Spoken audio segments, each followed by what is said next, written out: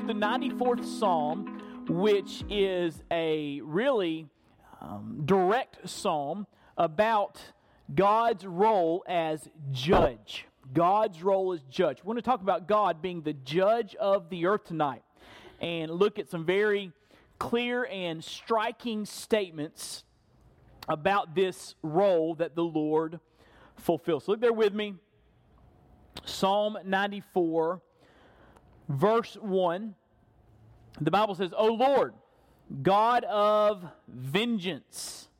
O God of vengeance, shine forth. Rise up, O judge of the earth. Repay to the proud what they deserve. O Lord, how long shall the wicked exult? They pour out their arrogant words. All the evildoers boast. They crush your people, O Lord, and afflict your heritage. They kill the widow and the sojourner and murder the fatherless. And they say, the Lord does not see. The God of Jacob does not perceive. Understand, O dullest of the people. Fools, when will you be wise? He who planted the ear, does he not hear? He who has formed the eye, does he not see? He who disciplines the nations, does he not rebuke? He who teaches man knowledge, the Lord knows the thoughts of man, that they are but a breath. Then in verse 12, blessed is the man whom you discipline, O Lord, and whom you teach out of your law, to give him rest from days of trouble until a pit is dug for the wicked. For the Lord, now watch this, will not forsake his people.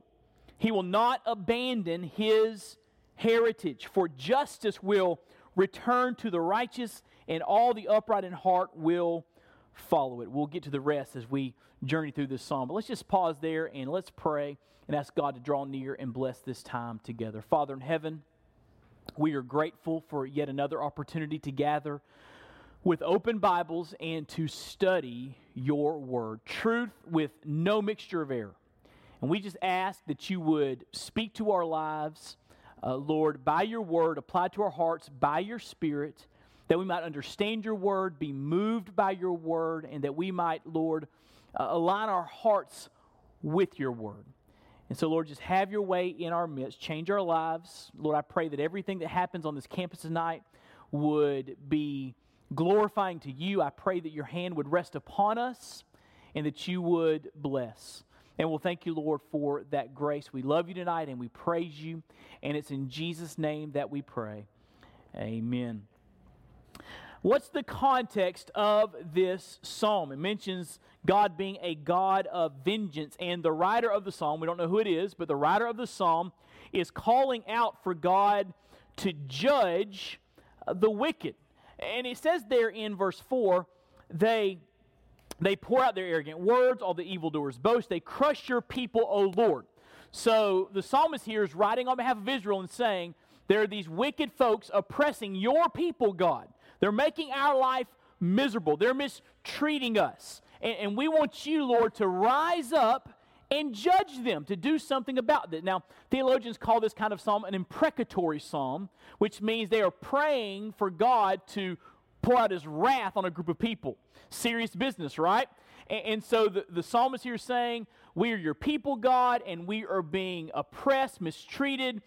We are going through deep oppression. And so, God, would you rise up and do something about these wicked folks who are harming us? That is what this psalm is about. Warren Wiersbe sums it up by saying this psalm deals with the seeming triumph of the wicked and the unjust treatment of the helpless. So the psalmist is saying, how long? I mean, we look around and the wicked are getting away with their wickedness. And we're suffering. How long is this going to last, God? Don't you see what's going on? Don't you see the evil? Aren't you going to do something about it? That's the cry of this psalm. And then James Montgomery Boyce writes, the earth, in the context of this psalm, the earth is not a place for perfect justice. The psalmist is looking around and saying, where is the justice? I see injustice. I see oppression. I see wickedness everywhere. God, are you going to do anything about it? That is the context of this psalm. And so what I want to do is I want to walk you through just two aspects of this psalm. Unlike most Baptist preachers, it's a 2-point, not a 3-point sermon tonight. All right? Just wanted you to know that. And just two aspects of this psalm that really jump out from the text. First of all, first aspect, here it is. God is going to judge the wicked.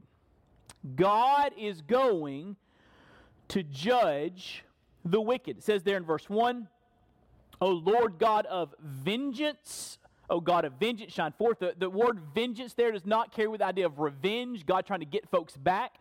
The idea of vengeance is God meting out His perfect justice against evil. He's rightly punishing those who have rebelled against Him. That's the idea of that word vengeance. O Lord God of vengeance, O God of vengeance, shine forth, rise up, O Judge of the earth. Now that is a very clear picture of God as judge. I remember years ago, there was a very short-lived, praise the Lord, very short-lived TV show on NBC called God, the Devil, and Bob. And it was sort of an animated, funny type show. And God in that show was portrayed as kind of this older man with a long white beard. He looked kind of like a Santa Claus figure. And he had on a Hawaiian shirt and shorts and flip-flops. And he was just kind of a cool, easygoing, dude. And that was the perception, the portrayal of the God of the universe. Doesn't sound much like Psalm 94, does it? It calls Him a God of vengeance, a judge of all the earth. Now, you might have heard people say, well, God is love. And I am thrilled to say to you tonight that God is absolutely love. 1 John 4 says, God is love. Aren't you glad that God so loved the world that He gave His only begotten Son, whosoever should believe in Him should not perish but have everlasting life? I'm grateful that God is love. I'm grateful that God loves me. I'm grateful that God loves you. I'm grateful that God loves everyone. But the Bible is clear. If people reject His offer of grace, deliverance, salvation, then they will not experience Him as a God of love. They will experience Him as a God of vengeance. And that is a terrifying prospect. That instead of Him embracing you as your Father, you stand before Him and He is your judge. And so the Bible is clear. God is going to judge the wicked. It calls Him there in verse 2, the judge of the earth. The judge of the earth. Now, there are two different ways that God's judgment is manifest. The first is what we'll call the temporal judgment of God, which is His judgment on the earth, on people on the earth during this lifetime.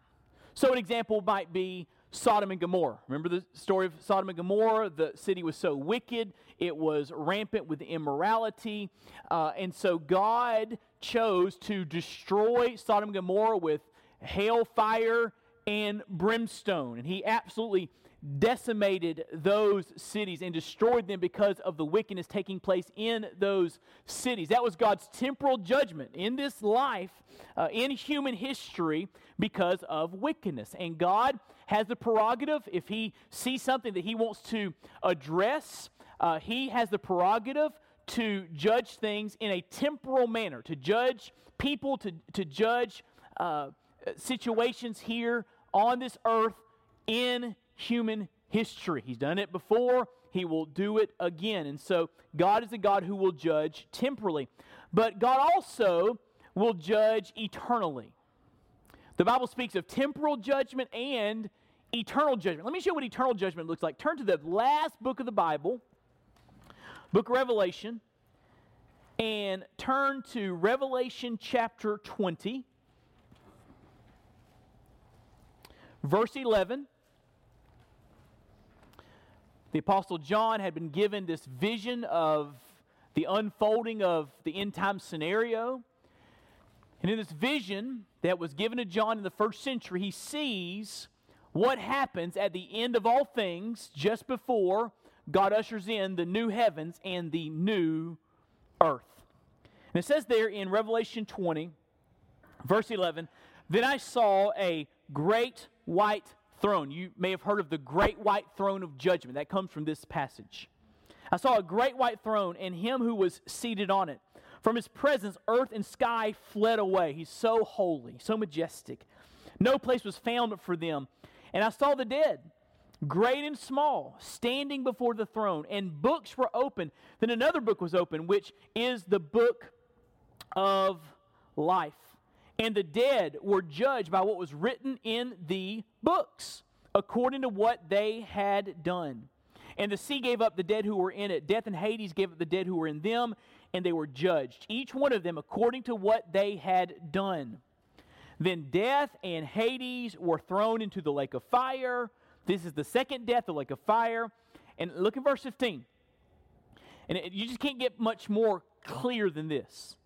If anyone's name was not found written in the book of life, he was thrown into the lake of fire. That's eternal judgment. That's eternal hell. That's eternal separation from God in a place where there's conscious torment. The Bible describes it in the Gospels as a place where there is weeping and gnashing of teeth. The place where the worm does not die. It's an awful, awful reality. The Bible says that God will justly cast people into the eternal lake of fire because they did not receive His way of salvation, Jesus Christ. And because they did not receive Jesus Christ, their name was not written in the book of life. And so they were judged eternally. Now this is real. This is serious business, isn't it? I saw a t-shirt years ago that said, "Eternity is long, don't be wrong." This is serious business. I mean, you're talking about heaven or hell. The presence of God forever or the eternal lake of fire. This is serious business. And it's a reminder that God is going to judge the wicked. So we see the Bible speaking of temporal judgment and eternal judgments, which leads to the second aspect of Psalm 94. So that just took a few minutes, first point. So the second point's going to take just a few minutes. We'll be done, right? You don't look convinced. All right. Second point may take a little bit longer. Because back in Psalm 94, the sure judgment of God raises some questions.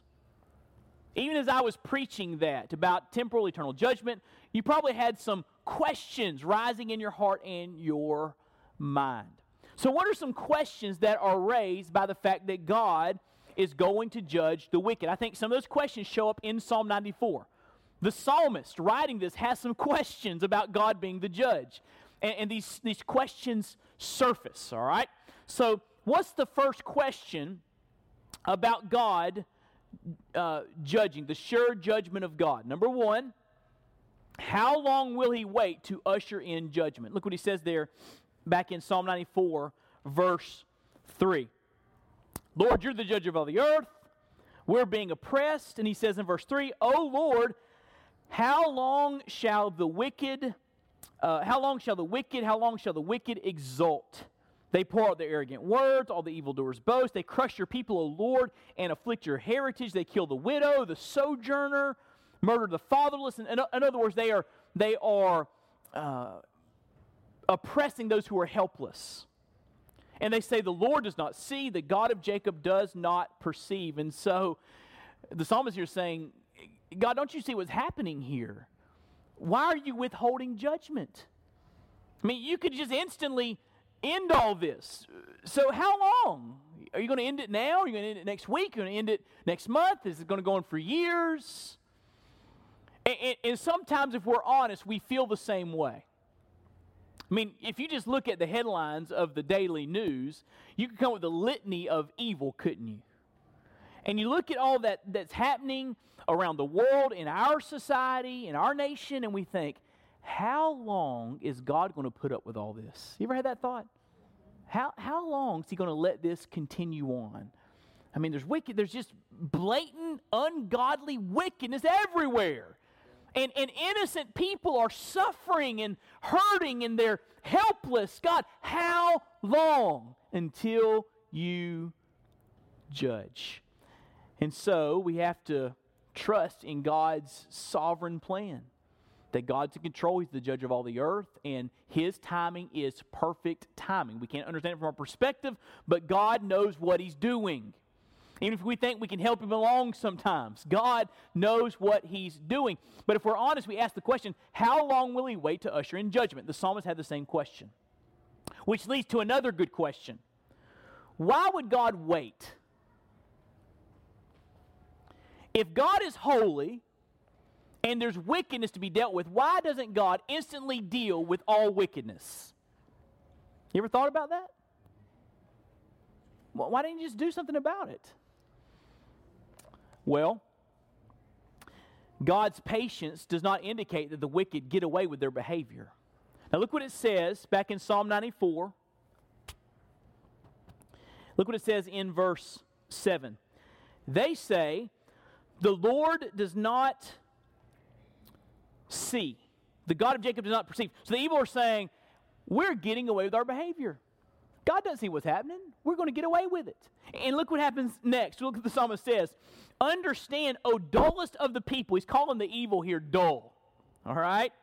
Fools, when will you be wise? He who planted the ear, does he not hear? In other words, God made hearing. That's all Him. So don't you think He can hear? He who planted, or who formed the eye, does He not see? God gave people vision, and so you don't think He can see, the creator of vision?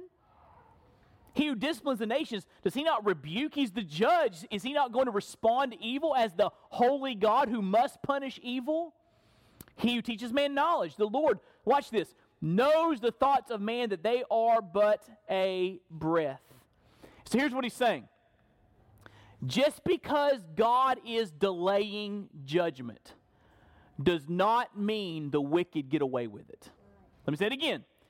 Just because God delays judgment does not mean the wicked get away with it. And it's foolish for someone to think, well, God's not going to get me. I'm going to get away with this. H.C. Leupold writes this, there has perhaps never been a more devastating demonstration of the foolish thinking which men occasionally become guilty of when they imagine that the Lord is not aware of what they are doing.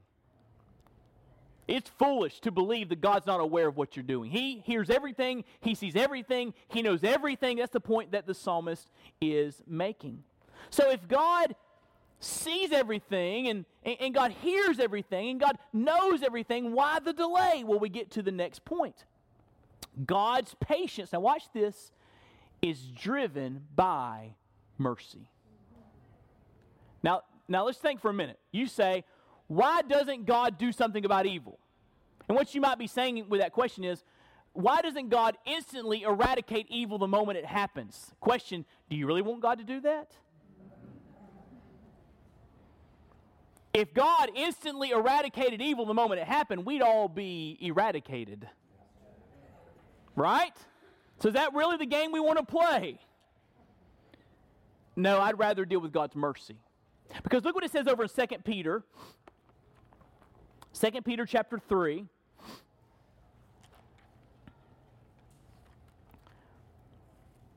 Where some people were scoffing at the idea that God was going to return, that Christ was going to come back. Look what it says in 2 Peter chapter 3.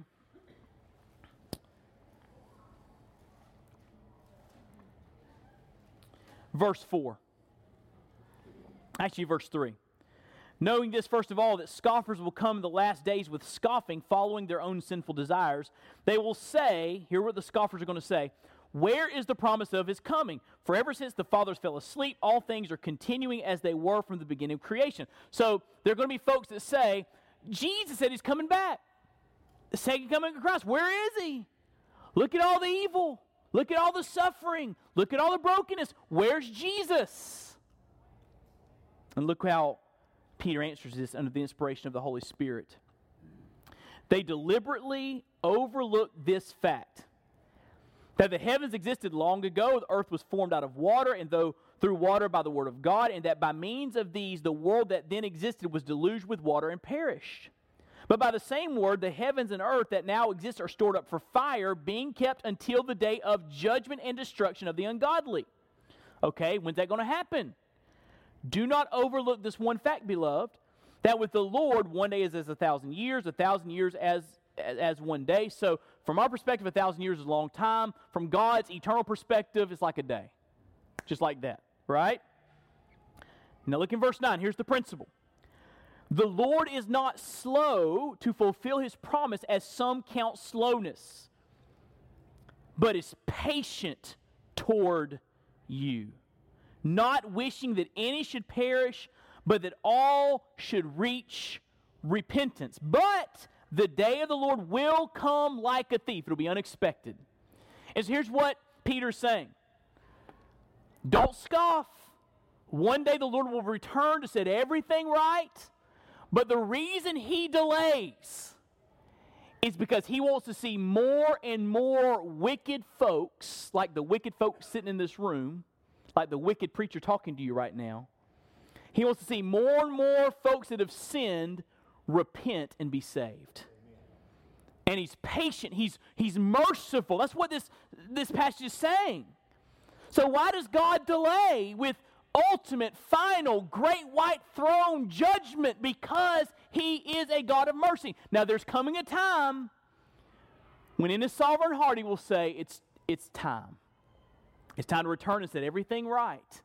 We don't know when that time is going to be. If anyone tells you they know when that time is going to be, they're liars. They're false teachers. Run. Don't walk from that kind of teaching. Run from it. It's false teaching. But God knows. And one day he's going to return and set everything right. God's patience is driven by his mercy. So listen, no matter how bleak it looks from our finite human perspective, our limited temporal perspective, no one gets away with anything. God is the judge of the earth. He's going to set everything right. Period. That's what the Bible teaches. No one gets away with anything. So back in Psalm 94, he's saying, you think you've gotten away with it. You haven't. He made the ear. He hears. He made the eye. He sees. He knows everything. He knows what you are doing. You haven't gotten away with anything. I read an interesting story earlier this year about a man in Pennsylvania named Robert Potter, 48 years of age. Robert Potter was arrested and charged with burglary, criminal trespass, and theft. You say, well, what did Robert Potter steal? He stole his neighbor's pot of meatballs. True story. His neighbor had the garage open. He had a big pot of meatballs there.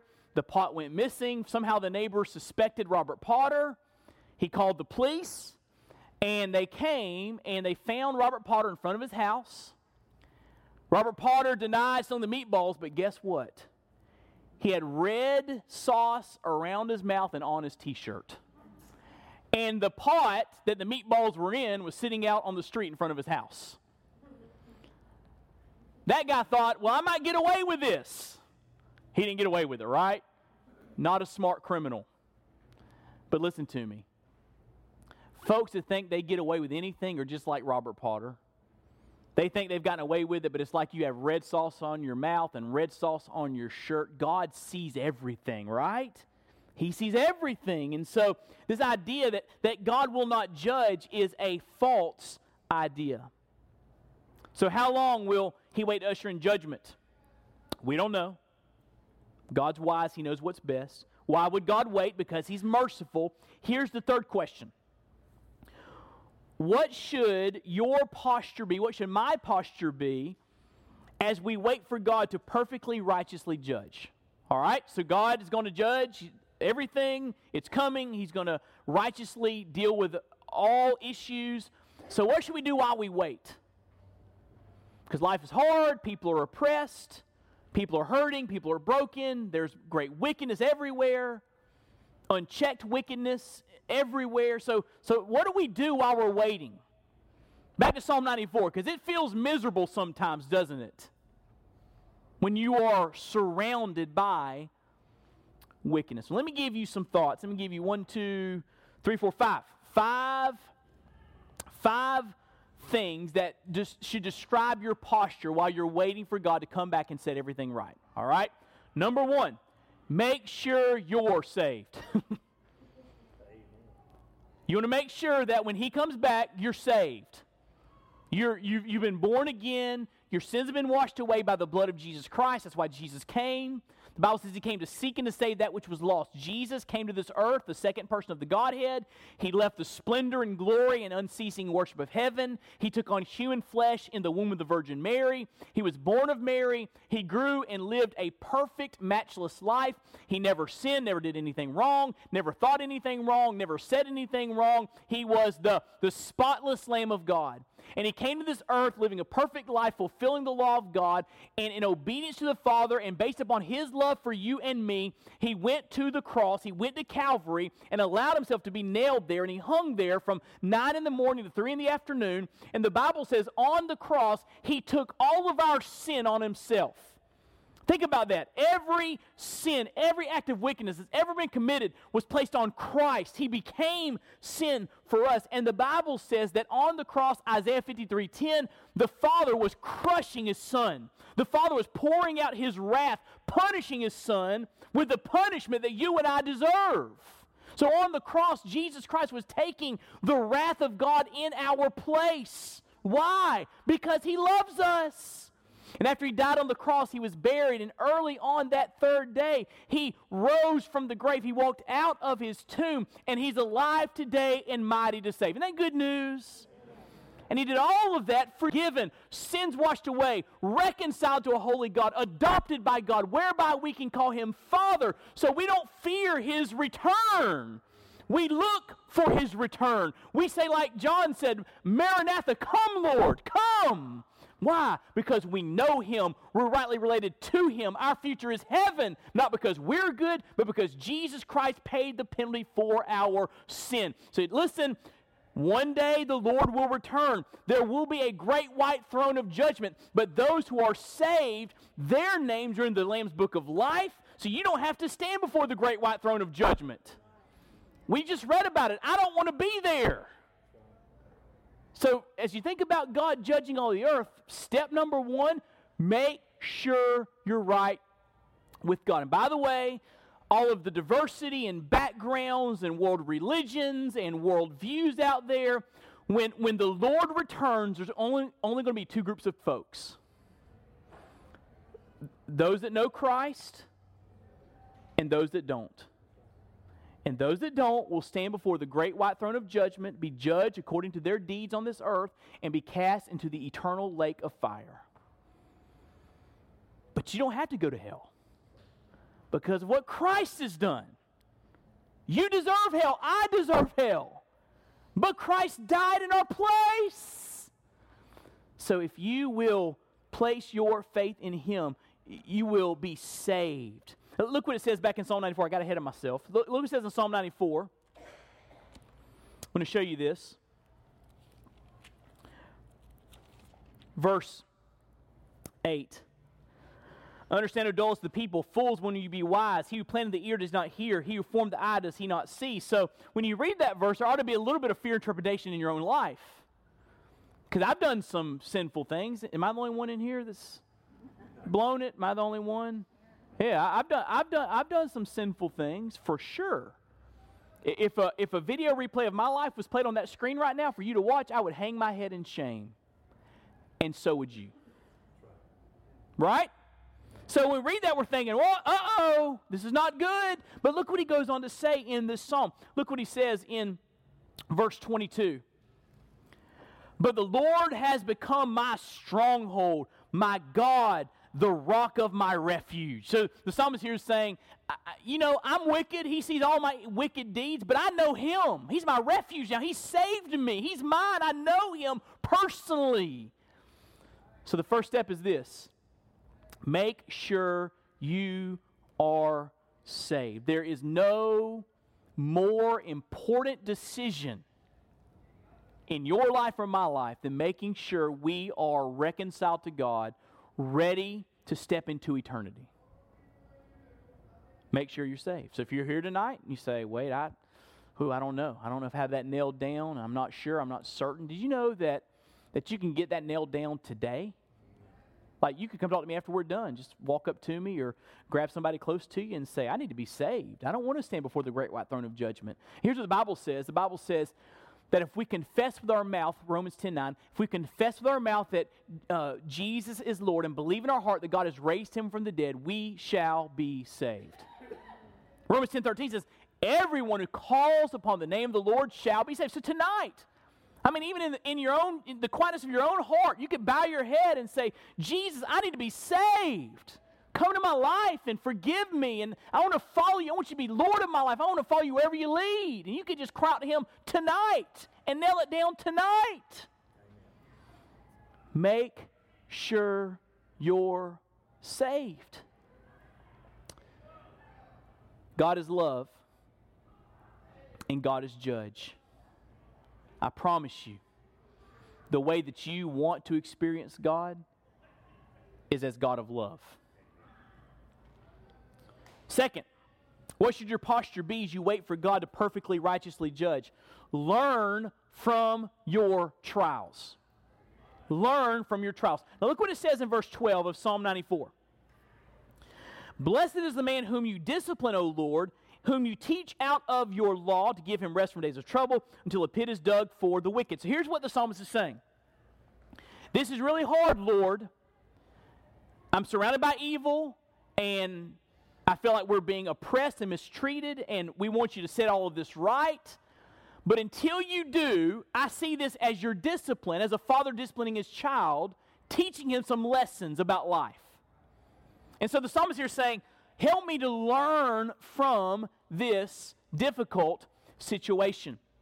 Warren Wiersbe writes, the psalmist recognized the fact that the difficulties of life could help him, watch this, mature in his faith. If God, I love this, if God, it's going to offend some of you, okay, but just hang in there. If God immediately rescued his people from their personal difficulties, they would become spoiled brats and never grow in faith or character. Wow. So if God just never allowed hardship into our life, discomfort, unease, perplexity, if he never allowed that, we would never run to him and trust him and cling to him through difficult times, and we would never learn anything. Right? We'd become spoiled brats. I want my deliverance now. Right? I see my kids sometimes get that kind of that, I want what I want now. Right? When God delays because of his mercy, because of his sovereign plan, he can use that delay in your life, in my life, to teach us some things, to help us to mature in our faith, to help us to grow. There are some things that you learn in the valley that you could not learn anywhere else. And I can let some of you folks come up here tonight, many of you folks, and have you share with us about some valleys in your life, and looking back, you would say, I would not trade that valley for anything now because of what I've learned, because of what God did in my life. Was it easy? No. Was it awful? Yes. Did I want it to be over with? Yes. Was it difficult? Yes. But God used it in my life. So the psalmist here is saying, until you return and set everything right, would you just help me to learn from this? Learn from this trial, which leads to the third posture while we wait for God to set everything right. And I'll take some questions after we get through. Patiently wait for God. Look back in Psalm 94, verse 12. Blessed is the man whom you discipline, O Lord, whom you teach out of your law, to give him rest from days of trouble, until a pit is dug for the wicked. So God is going to be there teaching you until he comes and deals with the wicked. And so right now, you and I are living in the until. We're here in a fallen world, dealing with difficult circumstances and difficult people and overt wickedness until God sets everything right. We're living in the until, right? So what's our posture? Patience. God knows what he's doing. God's sovereign. God's in control. He's on his throne. Just patiently wait for him. One day he's going to set everything right, and his timing will be perfect. Next, rest in God's presence. Look in verse 14. For the Lord will not forsake his people. Let me read that again. For the Lord will not forsake his people. I don't think you heard it. For the Lord will not forsake his people, and he will not abandon his heritage. Isn't that good news? If you're his, you're his. You belong to him. And no matter what's going on in this crazy, topsy-turvy world, no matter what's going on in your life personally, if you're his, you're his. And he'll never leave you. He'll never forsake you. He'll always walk with you through every valley. So learn to rest in God's presence. Is life hard? Yes. Does life cause us to scratch our heads sometimes? Yes. Is life perplexing? Do we understand it all? Yes and no. We don't understand it all. So what do? We rest in the fact that, hey, God's got it and God is with us. Rest in God's presence. And then finally, trust God for final resolution. Trust God for final resolution. Look in verse 15. For justice will return to the righteous, and all the upright in heart will follow it. Who rises up for me against the wicked, the psalmist says? Who stands up for me against evildoers? If the Lord had not been my help, my soul would soon have lived in the land of silence. When I thought my foot slips, your steadfast love, O Lord, held me up. When the cares, I love this verse, when the cares of my heart are many, your consolations cheer my soul. Some translations translate cares, anxieties. You do know, don't you, that anxiety is at an all-time high in our society? Diagnosed anxiety, clinical anxiety. It's all-time highs in our culture. And the psalmist here says, when the cares, the anxieties of my heart are many, your consolations, your comforts cheer my soul. Isn't that good news? God will help you in your anxiety. If you ask him. Verse 20. Can wicked rulers be allied with you? Those who frame injustice by statute? The answer is no. They band together against the life of the righteous and condemn the innocent to death. They're oppressing your people, God. But the Lord has become my stronghold, my God, the rock of my refuge. Now look in verse 23. Here it is. He will bring back on them their iniquity and wipe them out for their wickedness. The Lord our God will wipe them out. God will judge the wicked. So we should trust God for final resolution. God's going to come back and with perfect justice, perfect righteousness, he's going to set everything right.